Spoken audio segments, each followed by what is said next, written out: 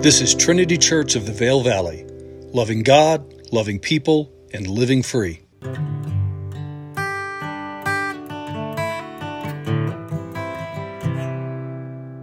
Hello, everyone. This is Pastor Ethan, and today is Sunday, September the 3rd, 2022. It's Labor Day weekend. The summer has just flown by, and I'm so glad that you're with us today. I encourage you to have your Bible as we look into Scripture together, and perhaps also print out the study notes that are posted on our website at trinityvale.com. Now, we have entered the New Testament book of Colossians, and if you missed the last 2 weeks, don't be discouraged. I encourage you to go back and listen to those, or maybe to do a little quicker. I've mentioned this from time to time, but I post my raw message notes, right? What I preach from, again, on the church website, trinityvale.com. Go to the Watch and Listen tab. You can get those PDFs there.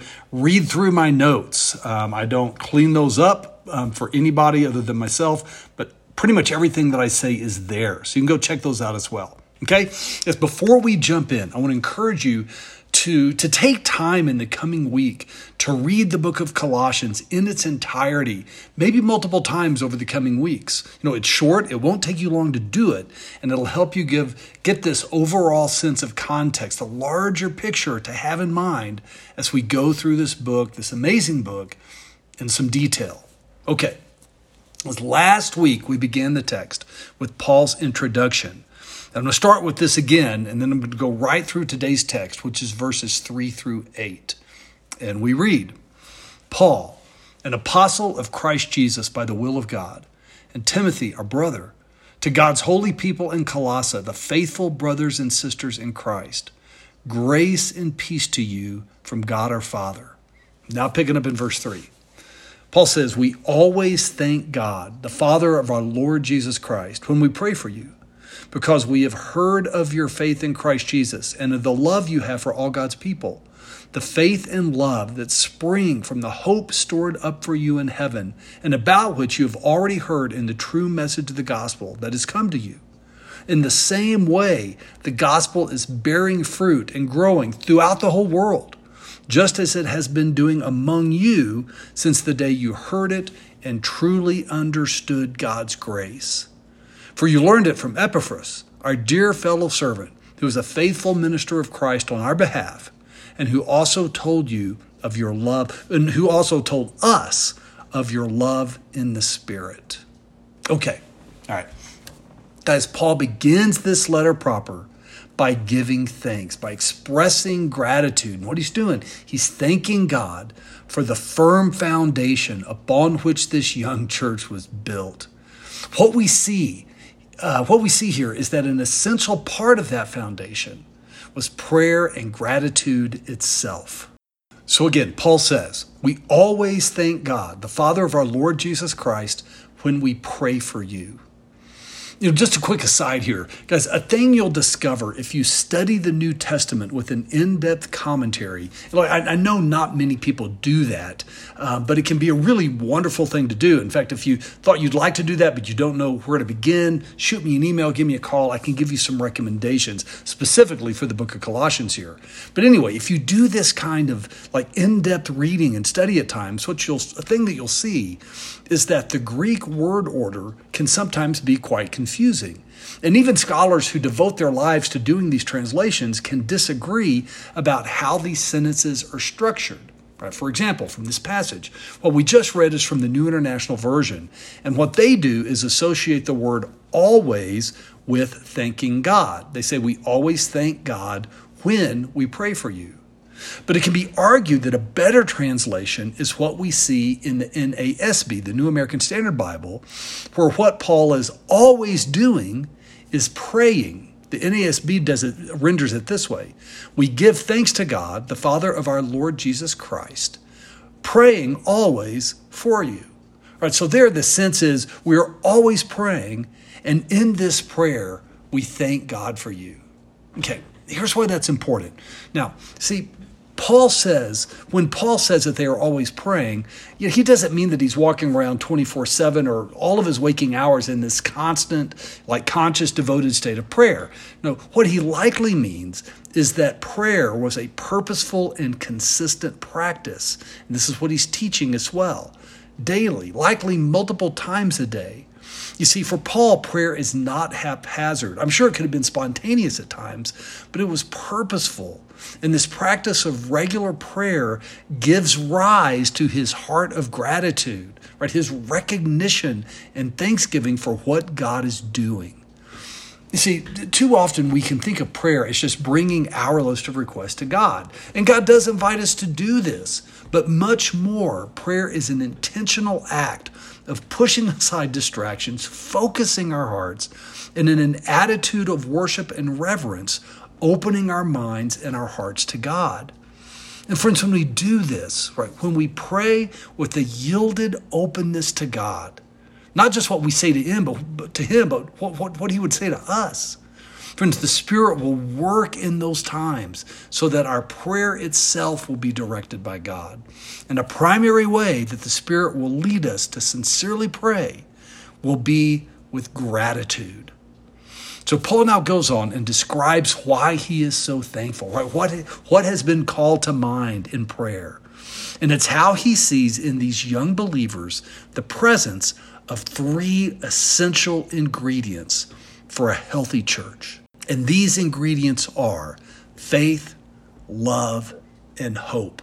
Picking up in verse 4 again, he says, we always thank God, the Father of our Lord Jesus Christ, when we pray for you, because we have heard of your faith in Christ Jesus and of the love you have for all God's people, the faith and love that spring up from the hope stored up for you in heaven. Okay, first, as Paul is thankful for the church's faith in Christ. And of course, that is where it begins. These believers had heard the simple truth of the gospel, what Jesus had accomplished through the cross, why he had done this, and what it meant for them. And they responded to this gospel with the yielded devotion to God. But their faith wasn't just about believing in God. Here's a key thought, and several scholars have brought this up.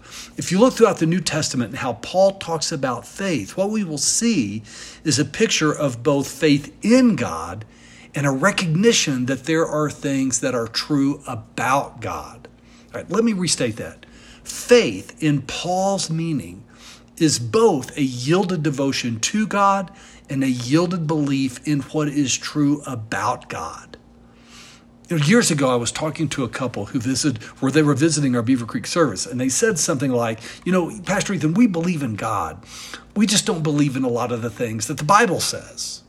Now, it struck me that at least they were being really honest.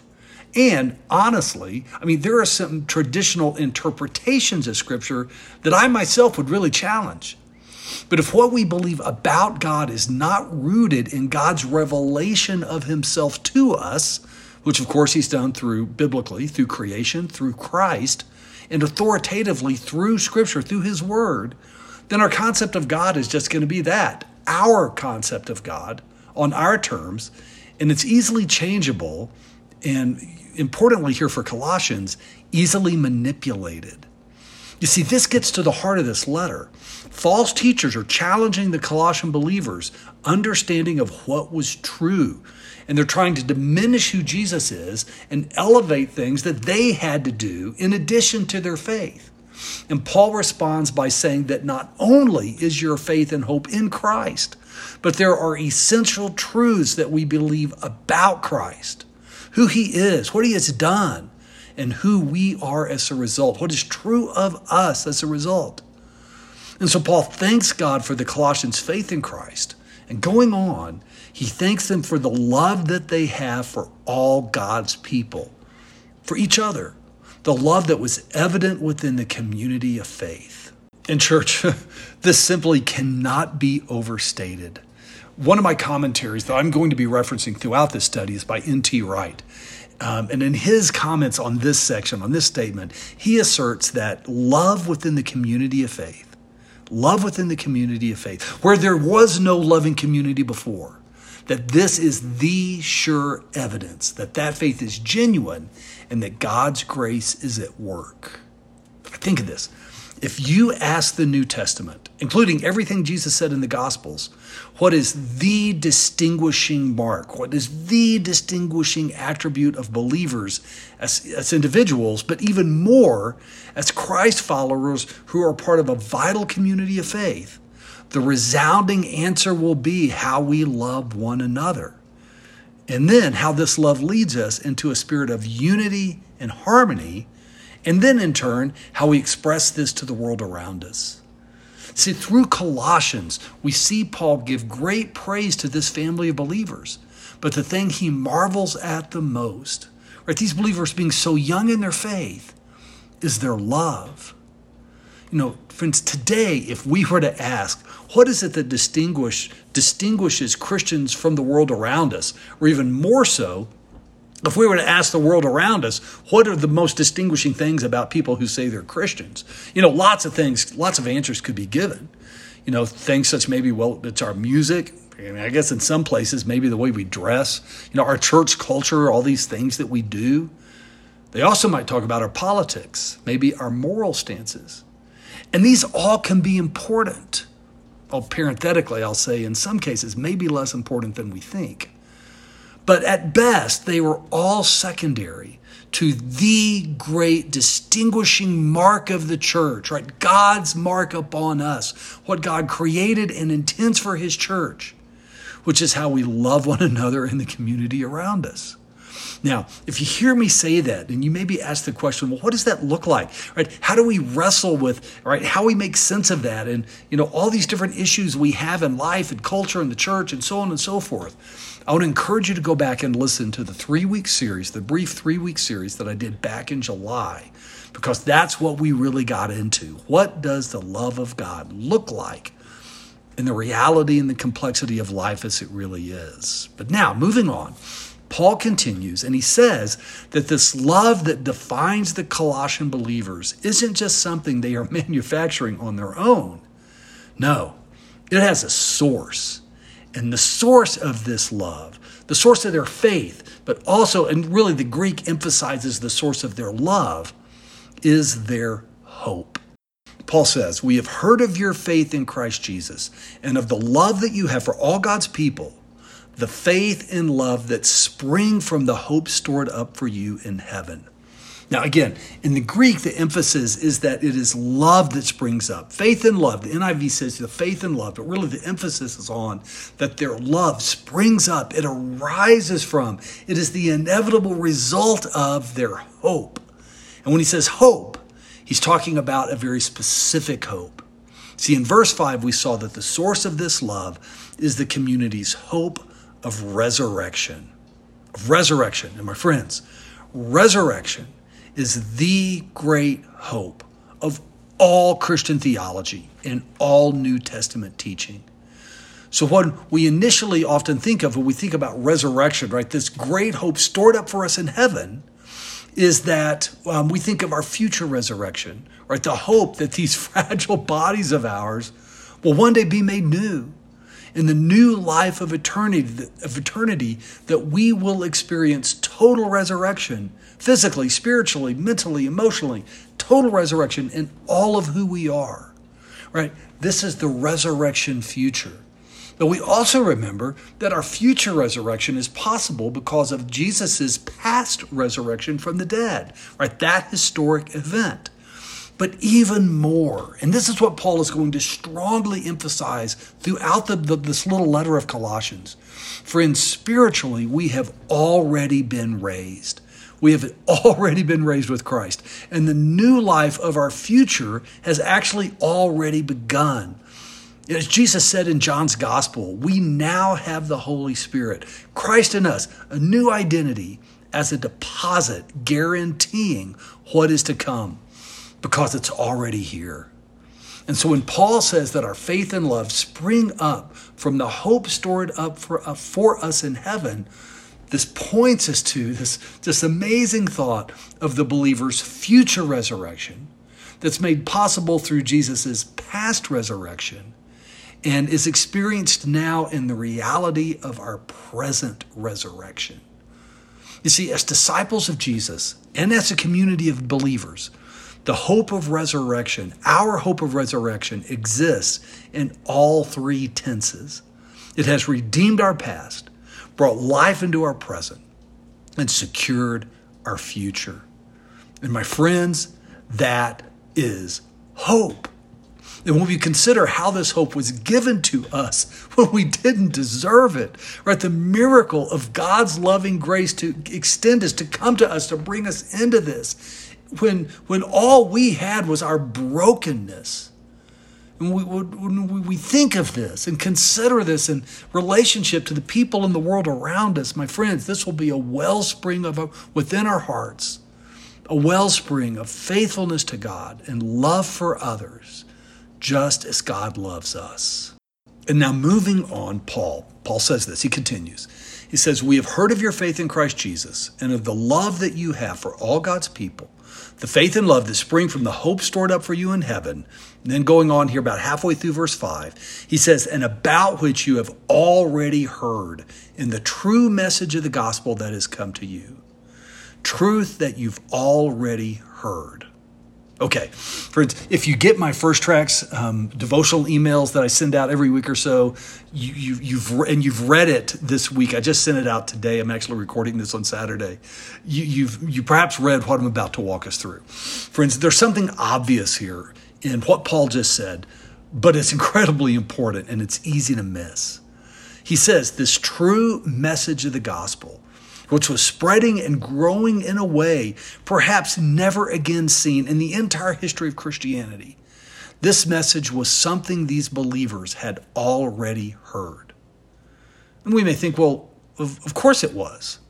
Because think of the implication here. If Paul wrote Colossians from Rome in AD 62, give or take, and that's the kind of the traditional prevailing view, then that means that the churches of Asia Minor, Colossians and that surrounding region, the Lycus Valley, that they were around 10 years old. But as we discovered last week, a good case can be made that Paul wrote Colossians from Ephesus around the year 55, give or take, making the Colossian church in that scenario barely a few years old, if not younger. But either way, my point is that the gospel message was brand spanking new. It had precious little cultural or even doctrinal or theological development. It was essential.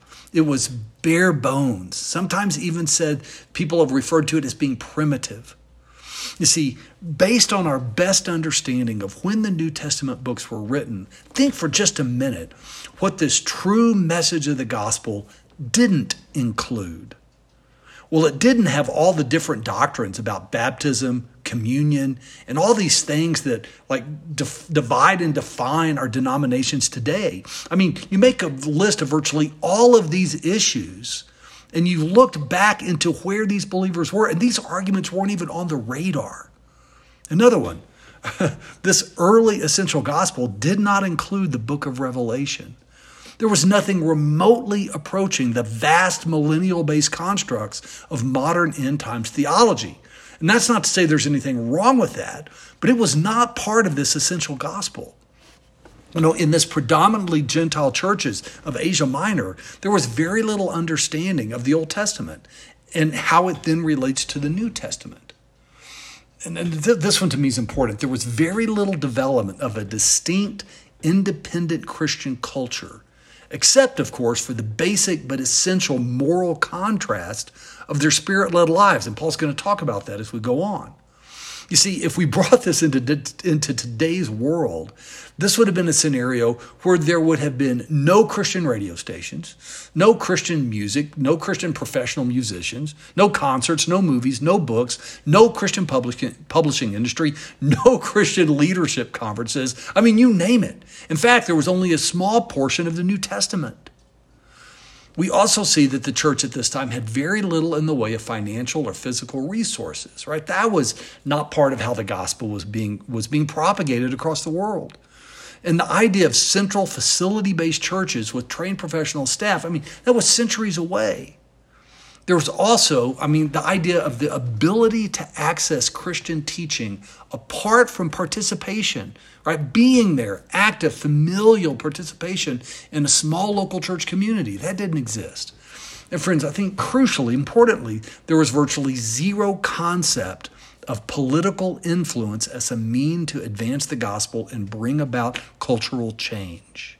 Okay, here's where I'm going. Friends, if you look at the opening lines of 1 Corinthians chapter 15, and this was written around AD 56 probably, very close to when Paul wrote Colossians. In the opening lines there, again, 1 Corinthians 15, you can go read it. Paul declares that the essential and true gospel message, that this was the death, burial, and resurrection of Jesus Christ, through which men and women by faith may receive forgiveness, new life, and be reconciled to God. That's it. That's the gospel. It's essential, nothing extra. Again, almost primitive. And yet, this primitive and true gospel transformed the worlds of its time. Now, friends, the totality of Scripture, of course, is a gift from God and important beyond our ability to fully comprehend and understand. In fact, that's why here at Trinity, we hold a very high view of Scripture and we consistently delve into its riches, even, maybe especially when it really challenges us. Likewise, there are many things within today's Christian culture that are wonderful and powerfully used by God. But that said, it's worth asking if some of the things that we may consider to be essential parts of being a Christian, maybe even an essential part of the Christian message itself, that these might not be as essential as we think. And there may even be things that are excess weight burdening down the radical, transforming, countercultural, attractive, and profoundly simple, true message of the gospel that is evidenced by a community of diverse people of hope who genuinely love one another and genuinely love the world around them. Something to think about. But no, going on. In verse 6, Paul now says, in the same way, right, looking back on everything he just said, in the same way, this gospel is bearing fruit and growing throughout the whole world. The whole world. Now, just a quick note here. When Paul says the whole world, he doesn't mean the whole world, at least as how we would understand it. What Paul is doing is looking at the world that he knew, which was the Mediterranean Greek-Roman world. And he's reflecting on the miraculous way this simple, essential gospel was spreading throughout that world in a rapid, widespread, geographically unconstrained, and profoundly effective way. Sometimes people will look at a single verse in the Bible today, right, in English, from our 21st century perspective and say, this is what it says, right? Black and white, right here. Ethan, it says the whole world, so it means the whole world. Friends, my point is, Scripture is God's truth to us, and we must read it intelligently, contextually, and humbly. And the example here is an obvious one. But there are times when it's not so obvious, but it is every bit as important. Okay, moving on. Paul now completes this thought. He says, in the same way, the gospel is bearing fruit and growing throughout the whole world. And then starting in the second half of verse 6, he says, just as it has been doing among you since the day you heard it and truly understood God's grace. Wow, what a statement. I'm not sure I could say that I truly understand God's grace. But you see, Paul's being very purposeful here. Right at the outset of the letter, he has commended their faith, their love, and their hope. And he now shines a spotlight on something that they had already heard, but needed to be reminded was of paramount importance: the fullness and the truth of the grace of God. You see, having just said there that they truly understand God's grace, Paul now is going to spend the rest of the letter reminding them and teaching them just what this grace is. And we see this teaching in all of Paul's letters, but here in Colossians in a very unique and powerful way. You see, Paul is calling these believers, just as God still calls us today, to be a community of Christ followers who place a high value on truly understanding, right? Truly understanding the incredible, essential, life-giving message of the gospel and the grace of God. Okay, our passage ends with this. Verses 7 and 8, Paul says, now you learned it, right? You learned the grace of God. You learned this gospel message. You learned it from Epaphras, our dear fellow servant, who is a faithful minister of Christ on our behalf, and who also told us of your love in the Spirit. You know, in 1 Corinthians chapter 13, Paul's majestic description of what love is, he makes the famous statement, now these three remain, faith, hope, and love, but the greatest of these is love. Here we see Paul commend the Colossians for living out those very three same essential things, faith, love, and hope. And he's changed the order here, but his emphasis is the same. And we see how the Colossians were known to have love for each other, and how this love flowed out of their great hope stored up for them in heaven, the great hope of the resurrection. And he ends by saying that their love was a result of the Spirit's work in their lives. And my friends, just as this was reported about the Colossians, who lived in a very different time, but in some ways not so different, may this also be said of us. Friends, thank you for being here with me today. Just a quick footnote. If you downloaded my outline that I have on the website, I have some reflection and discussion questions. I mentioned this last week, and these are an opportunity for you, if maybe you're by yourself, to reflect on, but if you're listening to this with somebody else, is to spend some time really talking about this passage, going a little deeper into it on your own. Also, as a programming note, I'm not going to be teaching next week. And if you'd like to, you can catch my very good friend, Pastor Greg Messerol, on our Facebook livecast of our Edward service. And I'll be back the following Sunday on September 18th, as we're going to take a look at a very different kind of prayer.